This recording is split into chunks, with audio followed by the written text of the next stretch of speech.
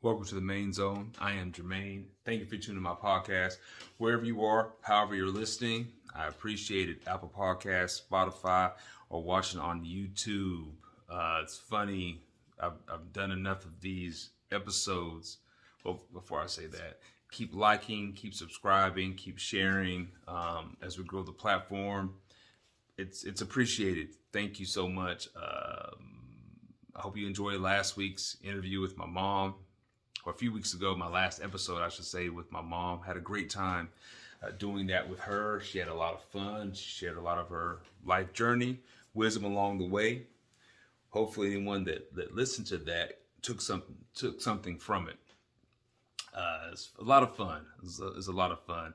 So much fun that we're discussing having her on monthly to do like a mom moment or something along those lines. But thanks again, Mom, for the awesome interview as my first person I interviewed on my podcast. Much appreciated. I had a great time doing it. So moving on, today we're going to be discussing NBA Finals preview, where I was right, where I was wrong in my playoff predictions. But first, before we get to that, we got to get to some of the news. We'll start with very sad news. As everybody knows, I live in San Antonio. So Uvalde, Texas is a short distance from here. And last week, 19 kids and 2 adults were killed in a elementary school. I'm an educator. I work in education. I have for the past 8 years now. And there's no words that can describe what those families are going through, what the community over in Uvalde is going through. Such a senseless act to kill for no reason. I don't have all the facts to speak on, what took people so long to enter, the police to enter, and all those things. But that's not what I'm here to discuss right now. It really is have your thoughts and prayers to those families. I don't know what to do about a school shooting. I mean, it's just sad. It's incredibly sad. And then to ask, I was reading some people are asking teachers to be armed and things, and we already have enough on our plate because, teaching today is not not to sound, frustrated, but teaching today is like you're a teacher, but then also you're a counselor, then you're a parent, then you're a motivator, then you are a first aid person, then you're everything, It's so much to then ask teachers to also protect students is a big ask for anyone. I just pray for those families in Uvalde. None of them knew that the day that the shooting happened, they had awards day there on their campus. It was the last time that those parents would see their children or their grandchildren. It's senseless, sad, and frustrating. I mean, to be quite honest,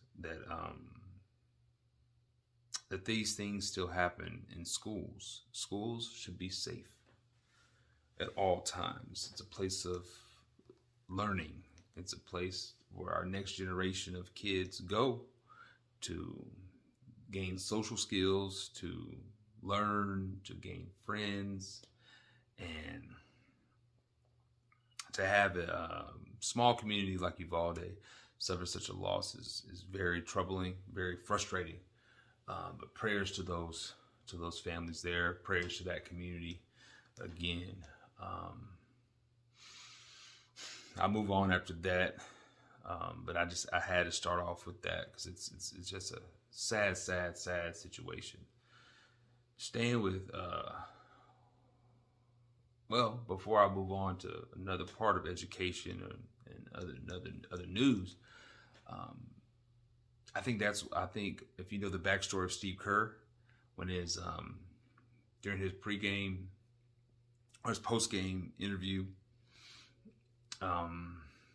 last week when the Warriors were playing the Mavs.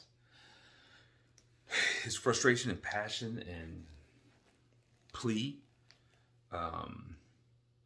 for lawmakers or decision makers to make changes in gun policy stems from his own history. For those that don't know, his father was a university professor. He was gunned down in Beirut, and when he was 18 years old, his father was shot in the head twice, in the back of the head. So for him, I think it was a moment that triggered him that, again, because his father was innocent, and just people came into the school and shot him in the head, and that was it. And he was a 18-year-old college student at the University of Arizona. So I think his plea, if any of you all saw that interview, was from a space of frustration of violence, of gun violence, because it's happened to him. And then he sees, 4.5, 5 hours away in a small town in Texas, that 19 young people and 2 adults were killed. And then the very sad news of one of the teachers that was killed. Her husband, a few days later, had a heart attack and passed away. And they had 4 children. Like, man, just, again, I don't want to stay on this, but it's true. I mean, it's sad. Prayers for all those families. Thank you, Steve Kerr, for using your platform to voice your opinion. That's what we're all entitled to. So thank you, Steve Kerr, for that. More sad news, though, coming in, and this time in the world of sports. If you know Cowboy fans, Marion Barber passed away. He's only 38 years old. If y'all remember him, he played, back in 06, 07, around there for the Cowboys as a bruising running back. Marion the Barbarian. I was a fan. But sad to hear that he passed. Prayers for him, prayers for his family. More positive note, sticking with school though, is all the high school graduates that are graduating soon, or this week in America. Special congrats to my students. This is my 2nd graduating class at the school that I work at. I'm proud of you all. I would call you all by name, but I don't think that's something that any of y'all want to hear, or most of y'all don't even watch or listen to my podcast. Those that do, though, congrats on graduating. Proud of you. Keep pushing forward. As I've tried to be an example to you all of grit, perseverance, and being tough. And hopefully some of the things I've told you over the years resonate. And when you have those dark times in your life, which we all do, you will remember them and push forward. Proud of this group. Wish you all nothing but success. And I always say, don't let high school be the best time of your life. If high school is the best time of your life's not that good.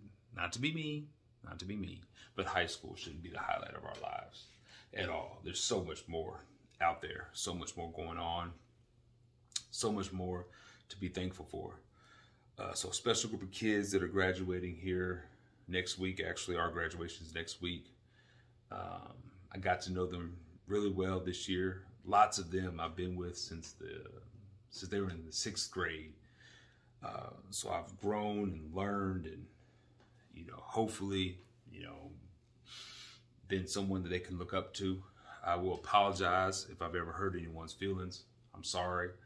I had a group of girls tell me the other day, we were discussing like the last 2 days of school.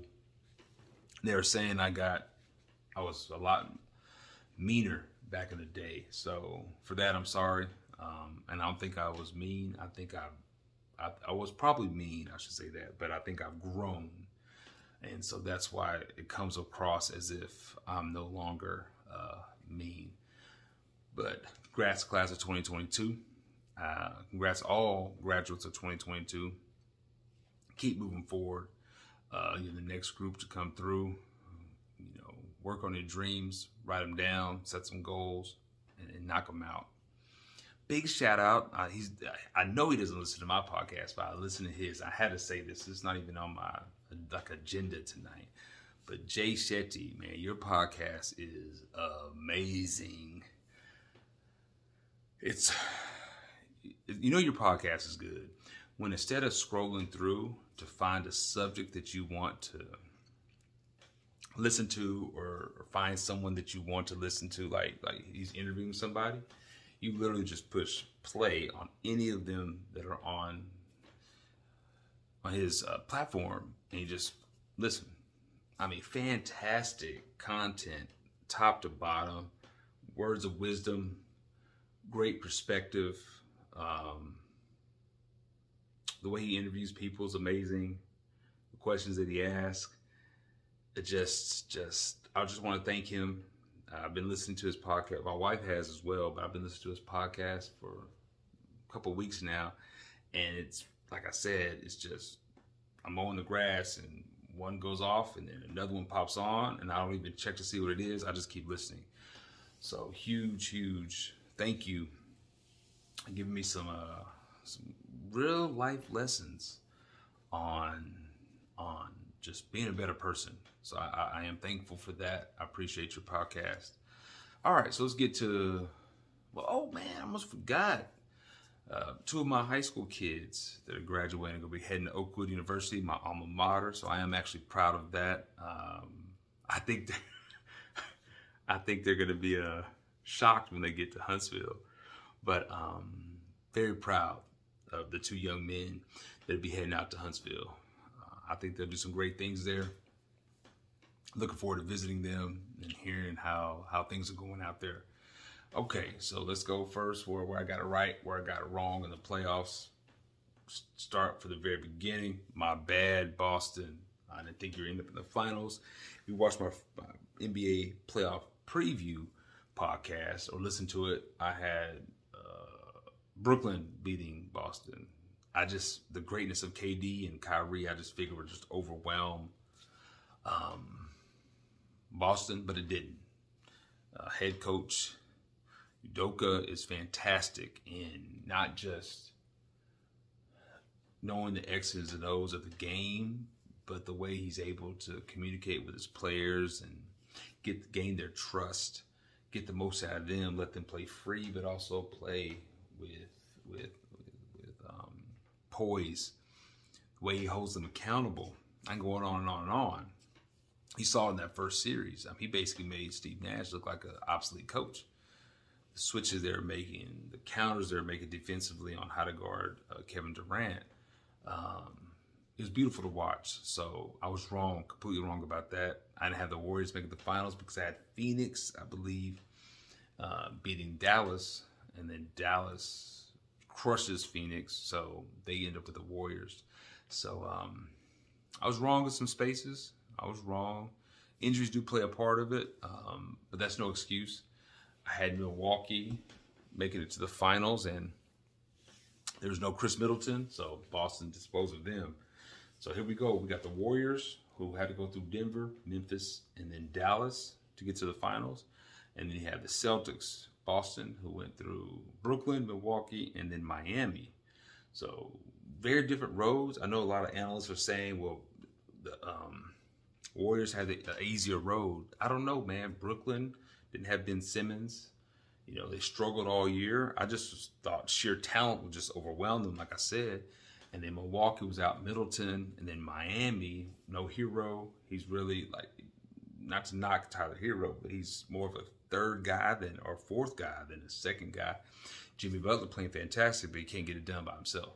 So I look at that as a wash at the roads that they had to take to get to the finals. So I'm not going to go that far and say that the Warriors just had a cakewalk and Boston had to fight, scratch, and claw their way there. If anything, it shows that the Warriors know how to handle business and get it done, and the Celtics showing a little bit of their youth. Let's just put it that way. So let's just go top to bottom, starting with the starters. See who has the edge. Okay, so Warriors are going to start first. They get home court, so they'll start off in Oakland, but then San Francisco. So then they have Curry, Clay, Wiggins, Draymond, and Looney starting.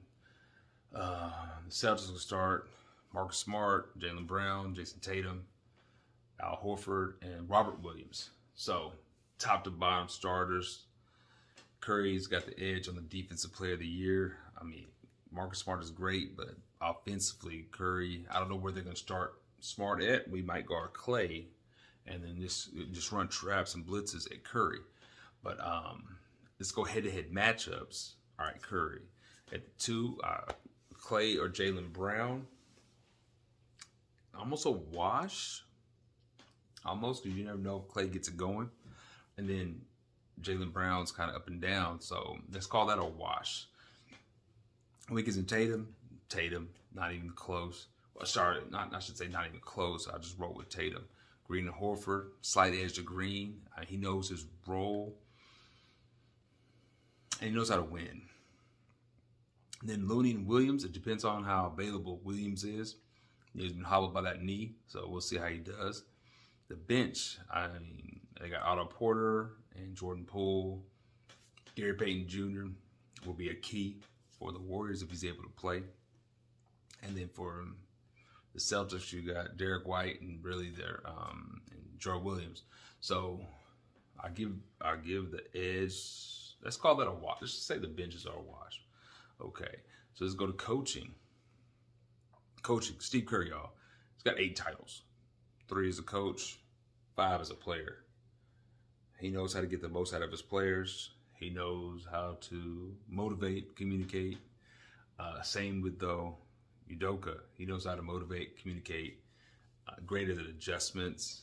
More so, both guys, like, say coaching. When you're coaching the finals or you coach an NBA team at this level, everybody has X's and O's. It's mainly boils down to how do you manage egos? How do you manage your timeouts? How do you motivate your players? How do you hold your best players accountable? How do you manage the noise, so to speak? Those things matter. X and O's is there. They're all Kerr, and they both know it. They both got the X and O's down. It's take Kerr. Let's go Kerr first. He knows what buttons to push with the Warriors. He knows how to let Draymond be Draymond, then reel him in with needs. He knows how to hold his best players accountable. So once you hold your best player accountable, everybody else falls in the line. And then take Boston. Y'all got to remember, Boston, in January, Boston was basically out the playoffs. Then went on a great run to end the season. But through all that noise, Udoka stayed the course. You got to remember, Marcus Smart and Jaylen Brown and Jason Tatum, not beef, but they were, displaying some frustration. He let it be. He handled it internally. When things weren't going well, he challenged his players to play better in key moments, gain their trust. And in gaining their trust, look where they're at now. But I got to give an edge to Kerr in coaching because, one, his team, guys on his team have played in 123 finals games. Celtics have played in 0. So that's edge. And 2, he's been there. Kerr has been through these moments where everything is amplified. Your adrenaline's going through your chest. I think he's better suited to calm his players, and those guys are a little bit older, so they know how to calm themselves. So, with all that being said,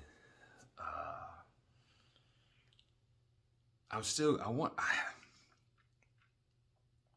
gonna go with Boston. I don't think it's gonna be 5 games. I'm gonna go Boston in 6. But if they don't win in 6, the Warriors will win in 7. I don't see Boston beating them in Game 7 in San Francisco. But I think they match up well. I think the difference is Celtics have two guys that can get their own shot. So when the Warriors will load up on Luka and let everybody else just do their best, but their best is not like elite. I think if they do the same thing, Brown or Tatum can take them home. I think Tatum's on a mission to prove that he is one of the best players in this game.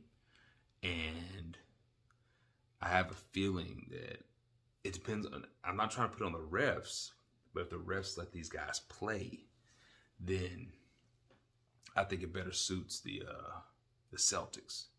If they let them play, if the refs let them play with a little bit of physicality, I think it suits the Celtics more. They're great defensively.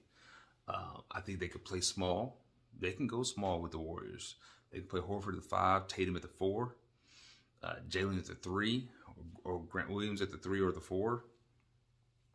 So it's not like they can't match up if the Warriors go with their small lineup with Poole, Clay, and Curry, with Wiggins and Green. It's fine. The Celtics can actually match up with that. So I think that matters. So I think it's going to be a very entertaining series. First time these two teams have matched up in the finals since Wilt and Chamberlain battled back in the day. But I think it's going to be a fantastic series for the NBA. If you noticed,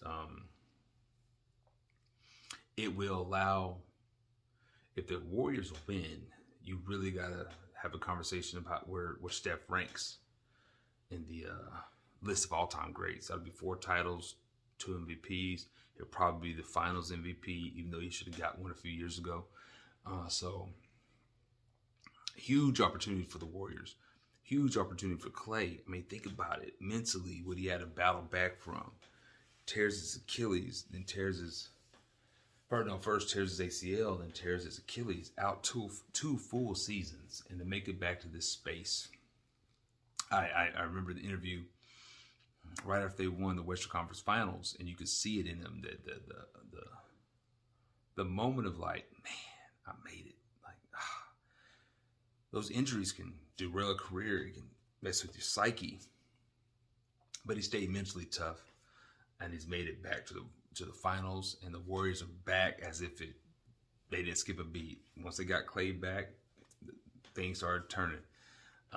Wiggins is a X factor for them because his ability to get his own when he needs to. He can get his own shot when he needs to. But I'm still going to go with Boston in 6. Looking forward to a great series, though. And I'll be on. If win or lose, I'll be on to discuss it. Hopefully, I'm right. But if not, hey, congrats to the Warriors if they win. Congrats to Boston if they win. But great opportunity for both guys. As you can see, my Kobe picture right there. Great opportunity for Tatum to follow his idol and get that title. As you saw in Game 7 in Miami. Huge Kobe fan. So, again, just looking for a fantastic series. I'll be on next week to discuss some more. Get ready for my Father's Day interviews coming up. As always, like, subscribe, share, comment, post, repost. Just help me continue to grow this platform. It's been fun so far. Again, thank you all for have been listening. And as always, be blessed. I'm out.